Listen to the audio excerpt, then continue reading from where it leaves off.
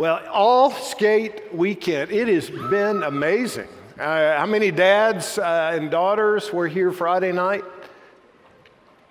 Okay, that's it. You're not going. There's no whooping and hollering, dads.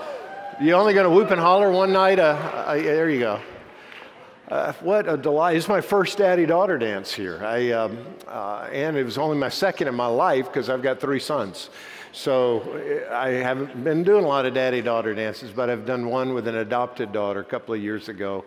And it was just amazing to stand up here and hear dads pledging and promising love, protection, and grace, and forgiveness, and guidance to these daughters. And I'd kind of been warned ahead of time, but it still didn't prepare me. You know, you hear all these, the little girls and the tone, and all this sweet little the voices in unison, and then the guys and talking, and it was just this beautiful sound.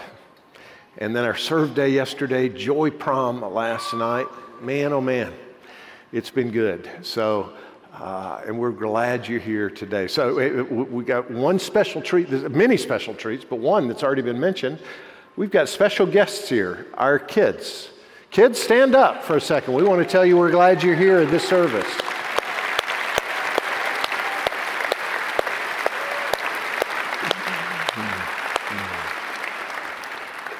So in honor of our kids' presence here, I'm going to read a theological tome called Are You My Mother by P.D. Eastman. And so you guys can see it. I said, hey, I'll go down to the camera and let it go over my shoulder, but they said that camera's not here. So what camera back here? This camera? Okay, so they're pointing to that camera. So you guys can see this. If we kind of read this, you can get that close up. That is scary. I had no idea you guys could get that. Do you get that close up while I'm talking?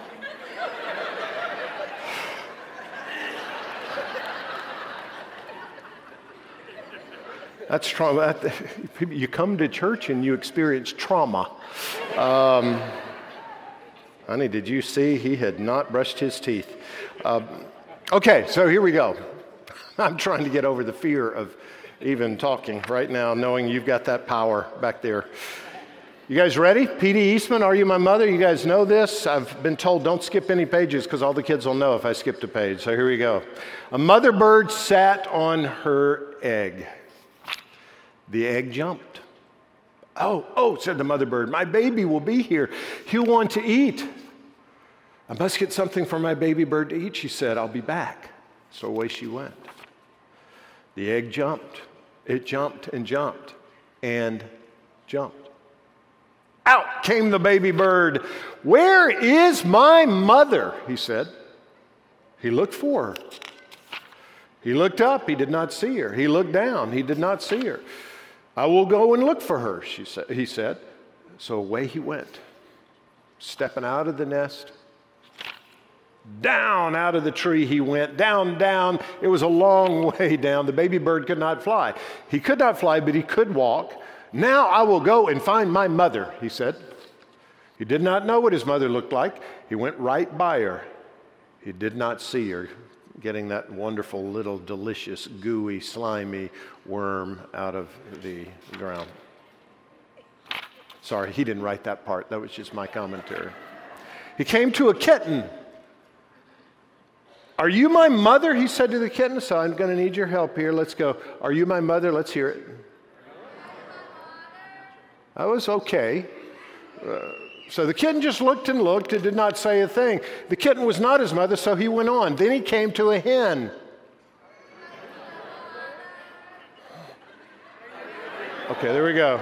He said to the hen, no, said the hen. The kitten was not his mother. The hen was not his mother. So the baby bird went on. I have to find my mother, he said. But where? Where is she?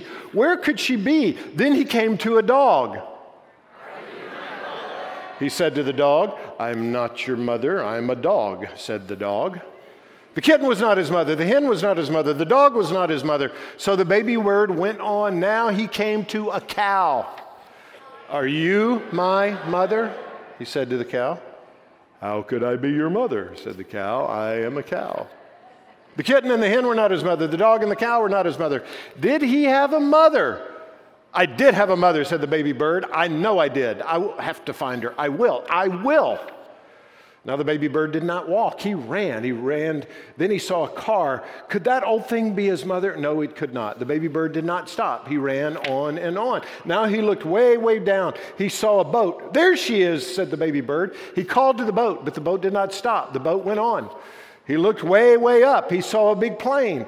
Here I am, mother, he called, but the plane did not stop. The plane went on. Just then, the baby bird saw a big thing. This must be his mother. There she is, he said. There's my mother. He ran right up to it. Mother, mother, here I am, mother, he said to the big thing. But the big thing just said, snort. Oh, you're not my mother, said the baby bird. You're a snort. I have to get out of here. But the baby bird could not get away. The snort went up. It went way, way up, and up, up, up went the baby bird. But now, where was the snort going? What is this snort going to do to me? Get me out of here. And just then, the snort came to a stop. Where am I? Said the baby bird. I want to go home. I want my mother. Then something happened. The snort put that baby bird right back in the tree, and the baby bird was home. And just then the mother bird came back to the tree. Do you know who I am? She said to her baby. Yes, I know who you are, said the baby bird. You're not a kitten, and you're not a hen, you're not a dog, you're not a cow, you're not a boat or a plane or a snort. You are a bird, and you are my mother. Let's pray together and close in prayer and be dismissed.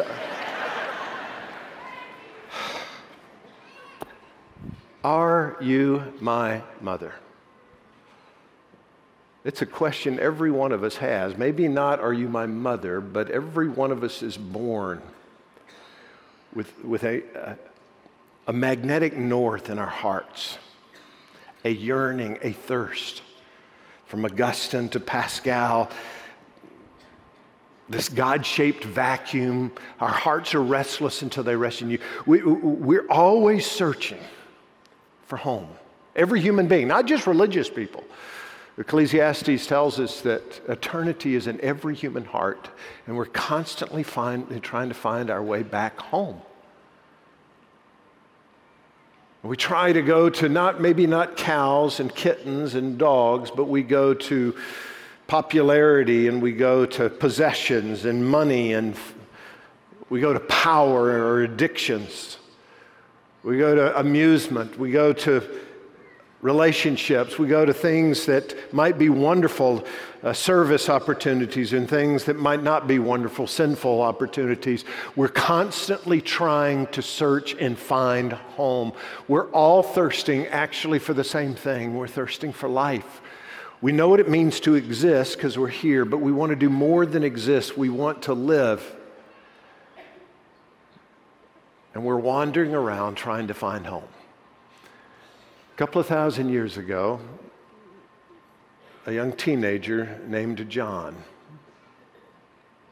lived on the shores of the Sea of Galilee. Their dad was a fisherman, so they were going to become fishermen. And John and his brother James had a nickname, Sons of Thunder. These guys lived large. They searched far and wide for their home. Not going up to kittens and cats and dogs to say, but they're going to all the different things and you and I go to saying, will this fulfill me? Will this be the answer to the quest that I sense is embedded in me as a human being? One day they were repairing the fishing nets for their father on the shore. And a young rabbi came up to them. His name was Yeshua, and he said, follow me.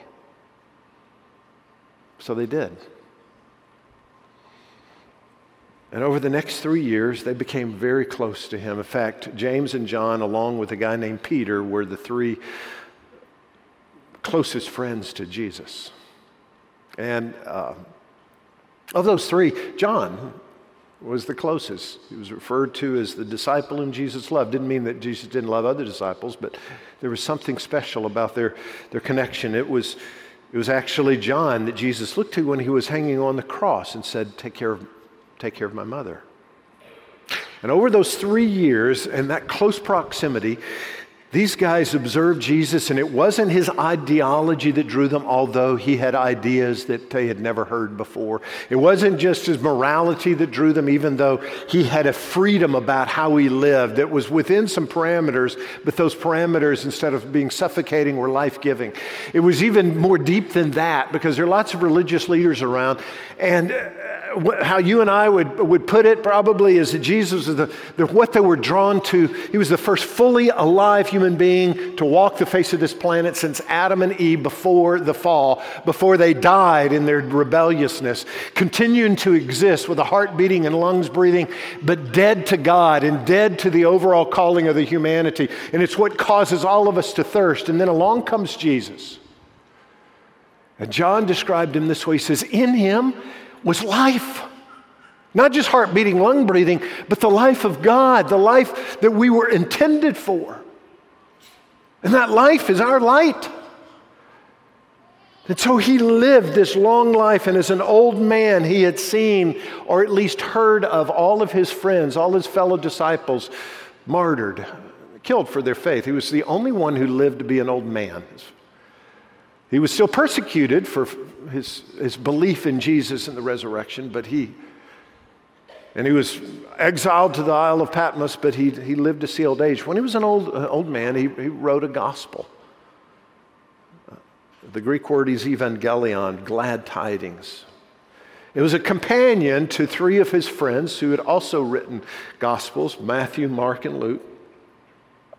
So John wrote, but he took a little bit different twist. He didn't cover a lot of the same things that they did, but many things he did. But at the end of his gospel, he made it real clear why he had written it.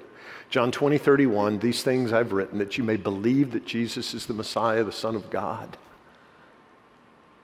And that by believing, you couldn't put that quill to parchment fast enough. And that by believing, not that you might have religion, but that you might have life, that you might find home in his name, that belief would connect you with what you've been thirsty for all your life. So that's how his gospel ends. And that's why we're calling this series Awaken, because he's saying, I pray that you will read this, and by the Holy Spirit, you will awaken as a human being, moving from existing to living and thriving and flourishing, not just for your self-improvement. That's not what this is about. It's that we might be restored to the trajectory of living ultimately to the glory of God. So that's where the book ends, and we started this journey through it with his famous prologue. It's one of the most famous prologues in all of Scripture. Today we're going to complete it. We've been in it a couple of weeks. He starts introducing the reader to Jesus, saying, listen, if you want to grapple with this light, if you want to begin to experience it, he exposes the light of Jesus in a multifaceted way in the first 5 verses. He's kind of like throwing the curtains back on 4 different walls of the darkness of our hearts to shed the light of Christ in. It's the light of his supremacy. If you want to grapple with Jesus, you got to understand this is not just some religious leader. He's the supreme creator of all things and sustainer of all things. You've got to understand it's not just his supremacy, but it's his creativity. He made you. He knows best how you operate. It's his vibrancy. That's that third curtain that we looked at, and that he comes not to improve our religiosity, but to restore our humanity. And the last one is his ability. He can do it. That was that first week. Then last week we talked about how to begin to enter into that light. We believe. Looking at a chair, I exercise faith in this chair right now. I evaluated, was it credible? I evaluated, is it relevant to my need? And then finally I sat. And all 3 of those, as we talked about last week, are part of believing. And when I believe on Jesus and trust what he did for me on the cross, I'm born. There's a new birth that takes place. It might look the same on the outside, but I'm born again, as Jesus talked about in John 3. And that leads me into a rhythm of belonging where I belong to God in intimacy and to others. Now let's pick up the action in verse 14 of John 1. If you don't have a Bible, you can look on the screens. By the way, if you don't own a Bible, you can pick one up at the welcome desk as our gift to you. John chapter 1, verse 14. The Word. It'll take us a while to get through this because I'm going to stop a couple of times. I can't just fly past that. All right, here's your pop quiz. What's the Greek word that is being translated with the word word? We talked about it 2 weeks ago. Anybody? Logos. It was a concept very familiar to philosophers of the day. Because in the midst of an ever-changing world, from Heraclitus and others saying you can't enter the same river twice, then what keeps this world from being chaos? It's the Logos, the reason, this metaphysical force. And it starts getting really heavy here, but it was common understanding. Here's this Galilean fisherman writing this, but then he turns it on its ear when he alludes to something right at the beginning, that this word, this Logos, is not, the Logos is what holds the universe together. It is what created the universe, but it's not this impersonal force. The Logos is personal. And he alludes to that at the beginning, but now he nails it and says one of the most astounding things in all of Scripture. And I don't care how many times you've read this, I want you to read it and linger on it right now. The Word became flesh.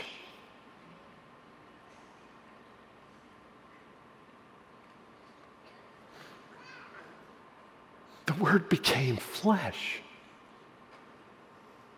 The Creator of all things became a human being and made His dwelling among us. Now, the Greek word that's translated made His dwelling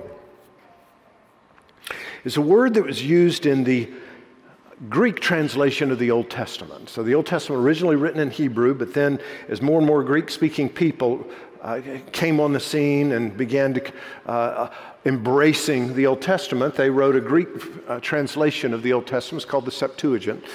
And after the fall, God promised restoration, and throughout Old Testament history, typologies, predictions, illustrations of what He was doing in redeeming. I'm going to have a people, and I'm going to redeem them, but that people, for them to be restored into a relationship with me, they can't just come in their sin. Their sin has to be taken care of. So you had a sacrificial system, but part of that dwelling of God coming once again and being restored into relationship with His people was personified in the tabernacle that became the temple.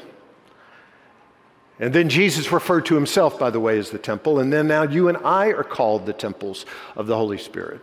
But back then, the first indication of God restoring relationship was in the tabernacle. Guess what Greek word? Tabernacle.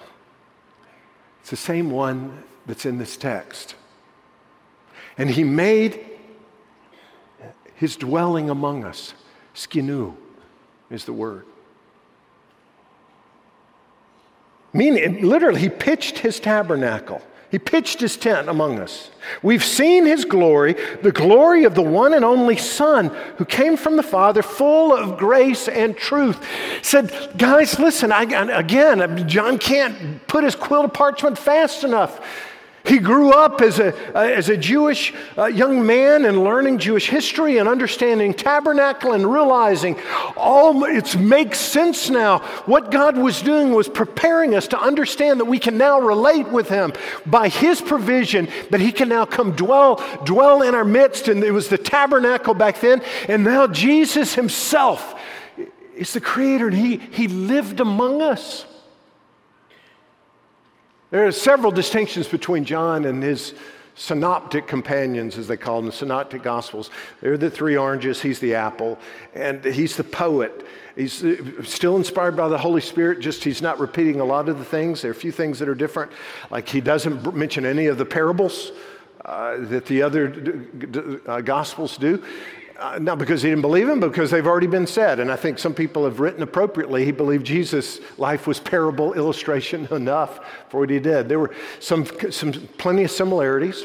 The resurrection, crucifixion, John the Baptist, we'll talk a little bit more next week about, but one distinction that you will notice as you're reading through John is that there's no Christmas story.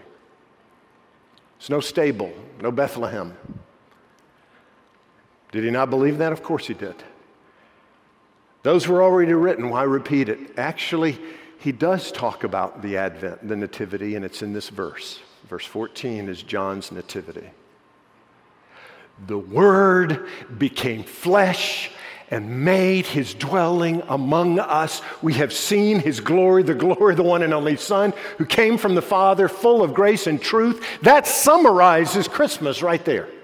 And then he keeps going. He says, John testified. Now, John's not referring to the apostle who's writing this. It's referring to John the Baptist. So we'll talk a little bit more. Pastor Nathan will walk us through John the Baptist as well as some of the other disciples that are mentioned in the next section next week. He says, John testified concerning him. He cried out saying, this is the one I spoke about when I said, he who comes after me has surpassed me because he was before me.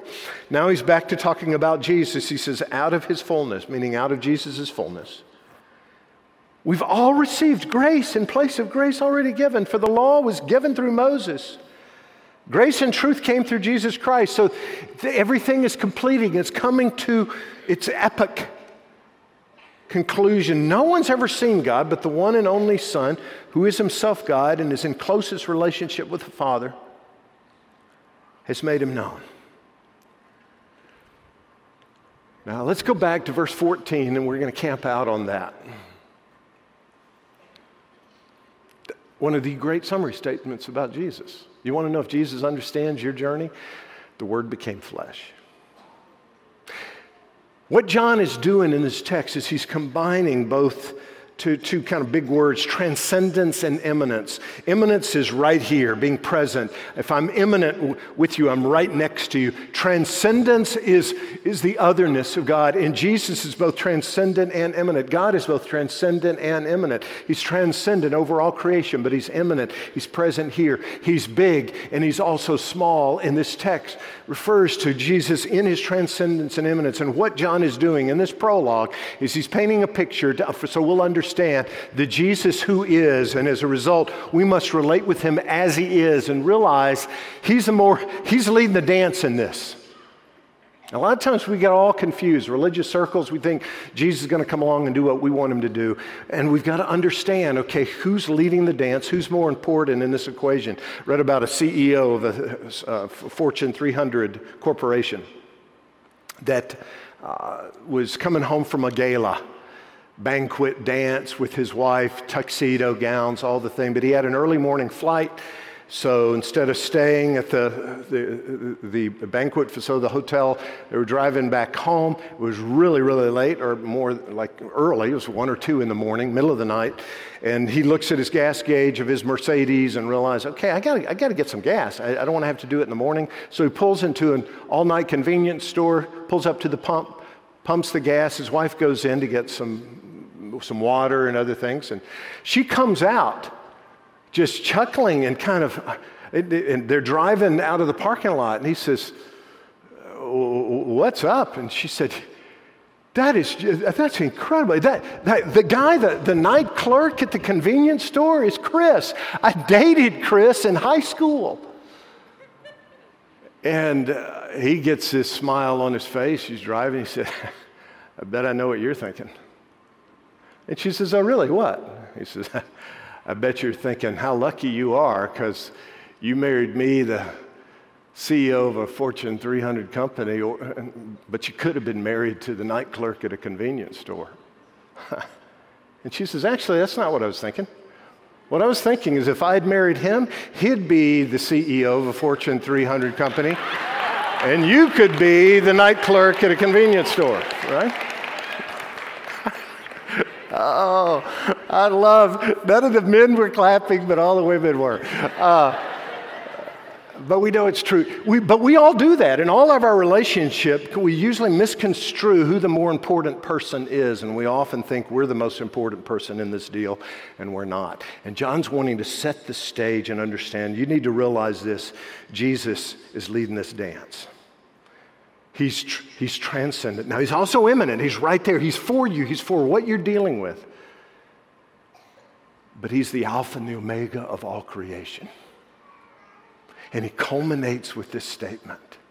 The Word became flesh and made his dwelling among us. And then in that second sentence that we find in verse 14, you see three words that pop out. Let's bring up verse 14 again. We have seen his glory. Note the word glory. The glory of the one and only Son, who came from the Father, full of grace and truth. And those three words complete this package of Jesus, him making a case for the light of the world, him saying, this is how you enter into that light. You'd believe and you're born again and you belong. Now you want to live in that light. It will involve you living in the realm of his grace and his truth and his glory. What's the so what of that on a Monday, not just in a church service on a Sunday? What's the significance? Let's look at those three real quickly. Here's number one. When I'm coming in, living in the light, I'm engaging with Jesus. And as I'm engaging with Jesus, I'm engaging with the grace of God for my restoration. I want to be restored into the original purpose I'm made for as a human being. And so often we think, to do that, if I'm going to be actualized as a human being, it's all up to me. And we elevate ourselves. Yet, we're not even in charge of the electrical impulse that's causing our heart to beat. We pretend. We like to think that we're the captains of our own soul and masters of our own destiny. But we're pretty vulnerable. And we can try to self-improve all we want, but it comes to a point where this notion of our sin and our rebelliousness before God has created an irreparable damage in me as a human being. I'm still in his image. I can still laugh, cry, play, create, love, but things are muted. I need restoration.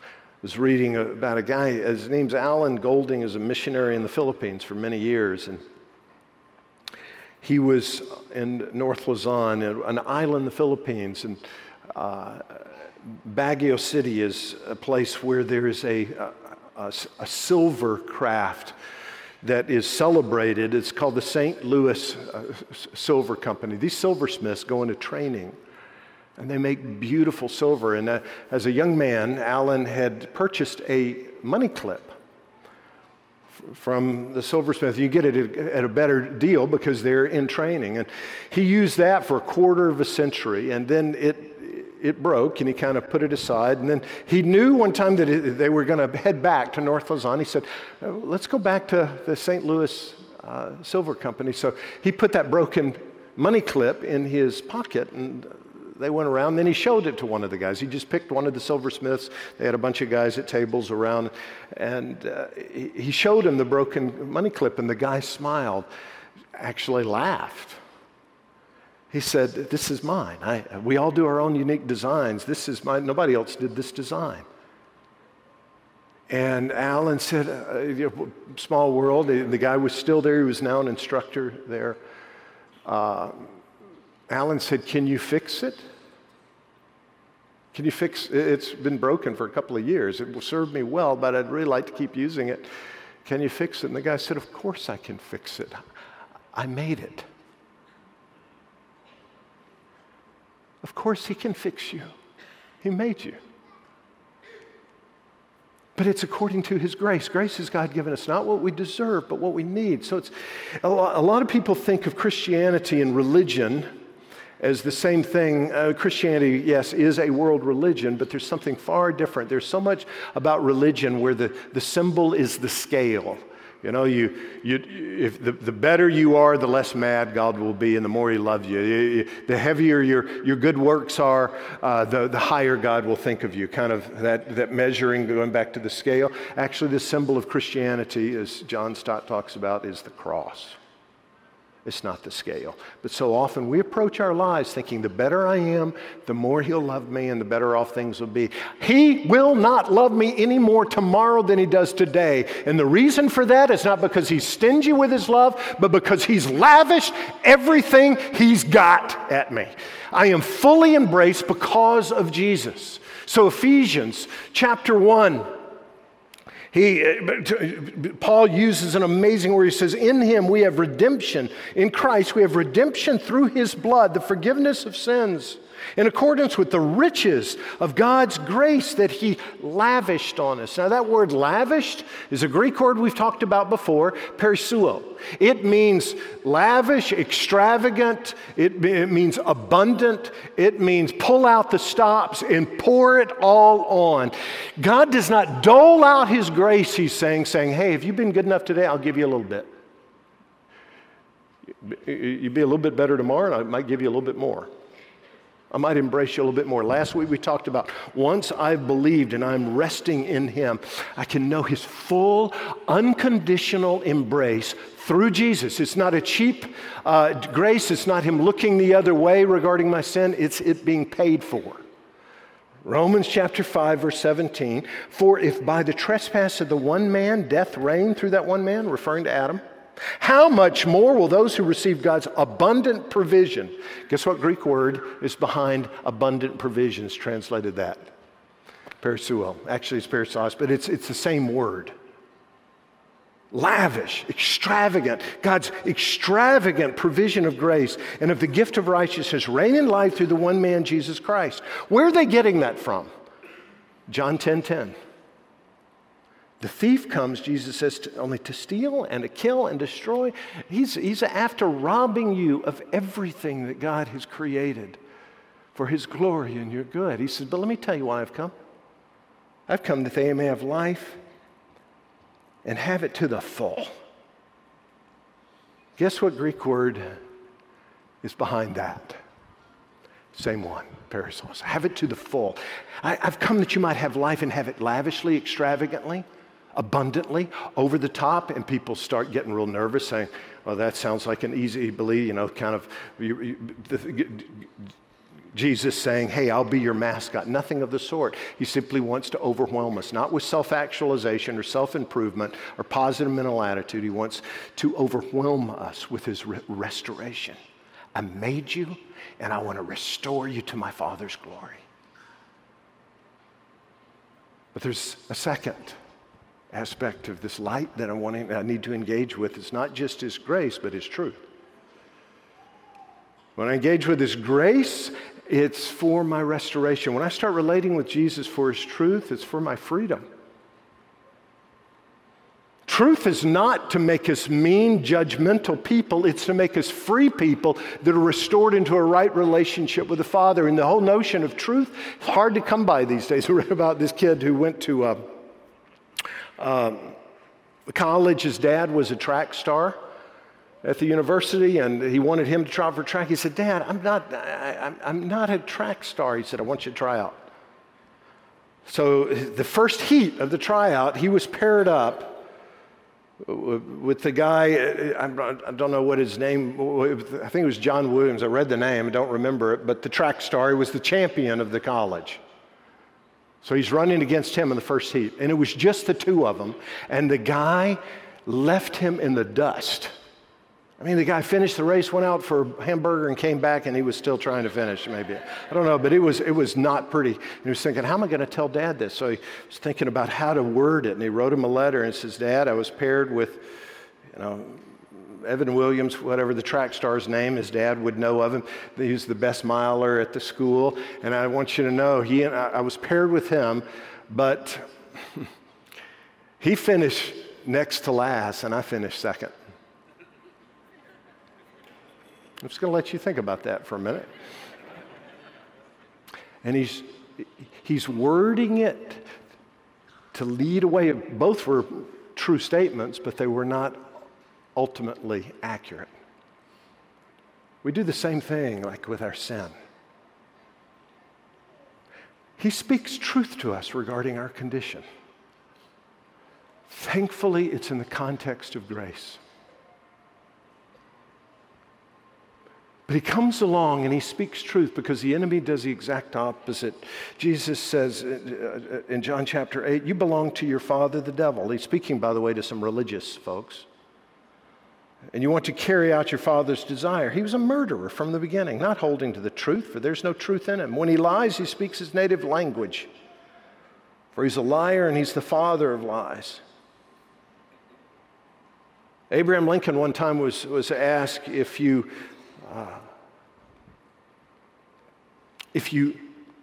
called a sheep's tail a leg, how many legs would it have? And Abraham Lincoln said 4. And they said, no, if you called the tail a leg, it would have 5. He said, no, the tail is a tail no matter what you call it. The truth has 4.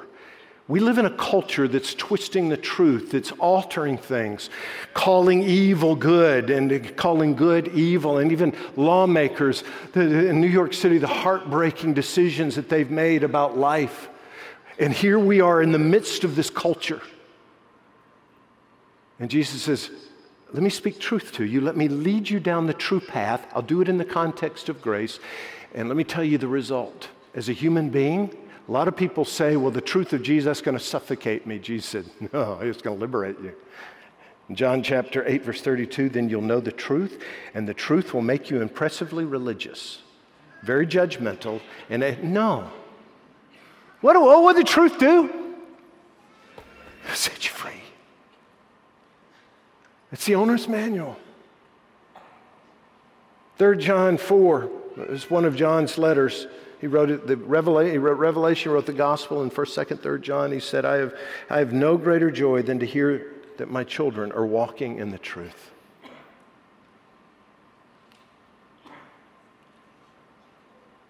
Calling the gospel, and living right there and saying, Jesus, would you lead me in the truth? Instead of us saying, let's determine our own truth. If truth is truth, it's set, whether we try to change it and call a leg a tail or not. What are some of the great questions of the day, the questions that you and I need to grapple with? Questions like, who is God, and what's right and wrong, and who are human beings? Where does our creativity come from? Where does our appreciation of beauty come from? What about that longing in every human heart? Where does it come from? What is history?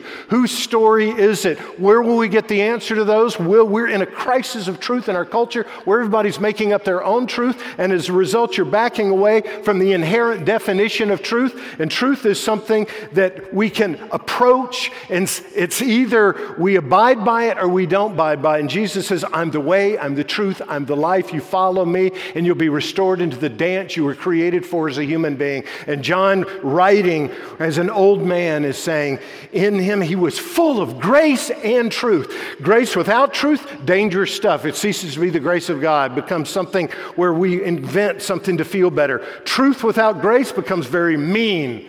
Grace and truth is restorative to a human being. And look at that last question. Whose story is it? It's the third aspect of his light that we engage with, and it's his glory. If I'm going to live in the light, I'm going to live according to the grace of God and the truth of God. First is for the grace of God is for my restoration. The truth of God is for my freedom, but I also need to engage with the glory of God, which is for my purpose, my meaning, my significance. He's full of glory. We've seen his glory. The glory of God is a difficult concept for people, yet it's his essence. It's not an attribute.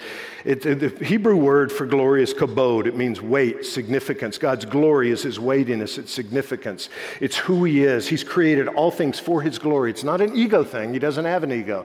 Everything that has been made is to magnify him. And you and I find our freedom, we find our restoration when we begin to live to the glory of God. Christopher Parkening, a classical guitarist, I've got several of his CDs. Amazing. By the age of 30, he had won all the awards, made all of his fortune, and was just totally bored, moved to Montana to a ranch. There became a world champion fly fisherman, but still empty. He had that "Are You My Mother" thing going on. And I didn't find it in a guitar, I didn't find it in a fly rod. I didn't find it in a bank account. I didn't find it in a piece of property. And he came to Christ. And he came to the liberation of what Paul talks about in 1 Corinthians 10:31 that says, whatever you do it all for the glory of God, which is a result of that truth in Habakkuk chapter 2 that we talk about a lot. Before the fall, the glory of God was complete, covering everything, but then a rebellion happened, so there are aspects of who we are that are not glorifying to Him. We're in this redemption, restoration process, and then one day, Habakkuk chapter 2, verse 14, one day the glory of the Lord will cover the earth as the waters cover the sea. But every day when I'm in Christ, I'm watching the tide turn. It might be a little, it might be a lot. It might be through a word, an act of service. It might be through somebody else coming to Christ or me just speaking grace into a cashier. It might be me designing a skyscraper or writing a poem. But I'm participating in something that one day the glory of the Lord will once again cover the earth as the waters cover the sea. So you and I, as followers of Christ, fully alive, are living to His glory, acknowledging, I'm not the most important person in this relationship, He is. And we're exalting Him, and we're putting ourselves in the right place, not in a self-punitive thing, but we're putting ourselves, speaking the truth and walking in humility. And saying, you know what?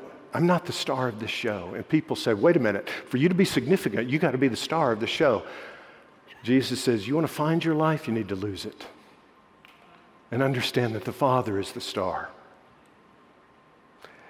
But you're created and you're significant. Being small is not the same thing as being insignificant.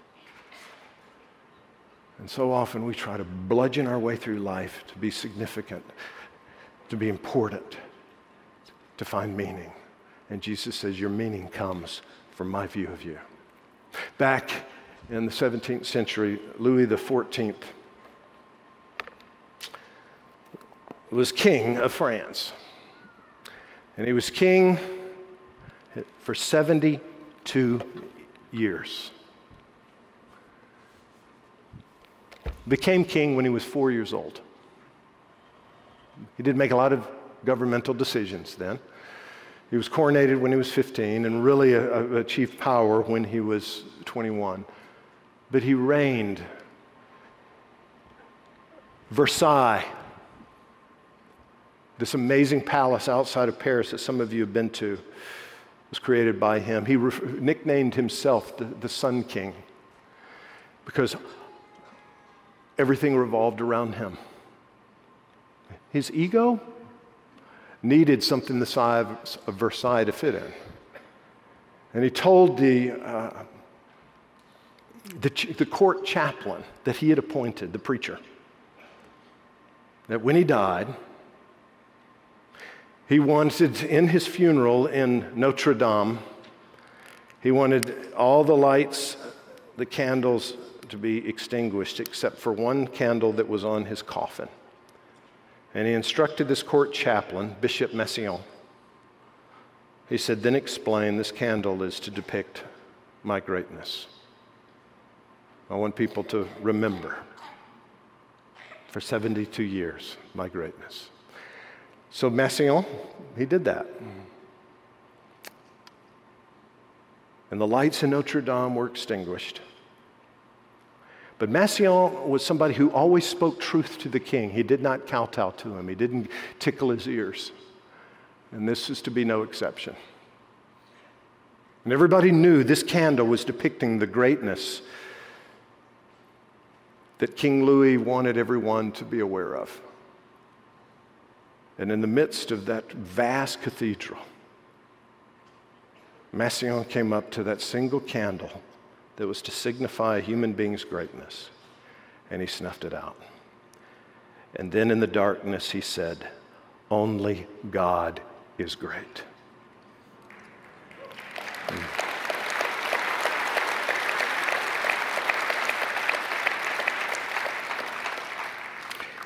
And if I can come to that realization as a human being, it's something that will fulfill me. Let's retask this candle. and say, this is the candle of Jesus.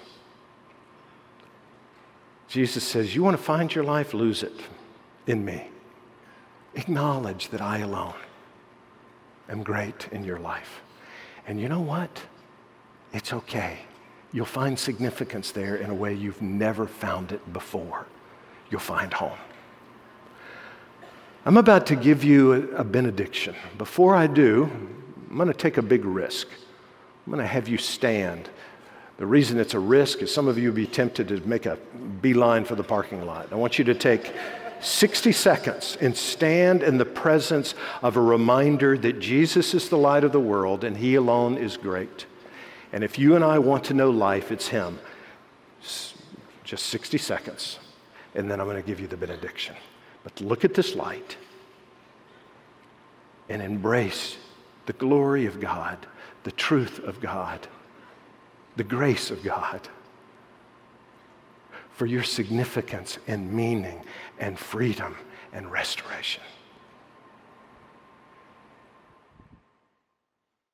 There is a light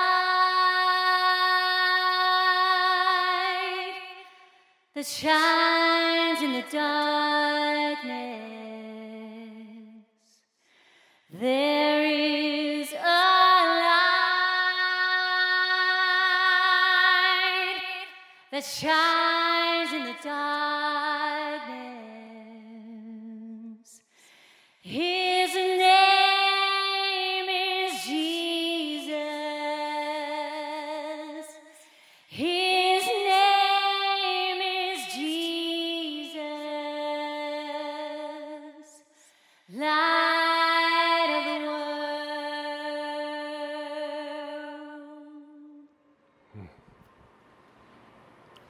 Let's pray together. Jesus, thank you for this reminder. A reminder of grace and truth and glory. That as we're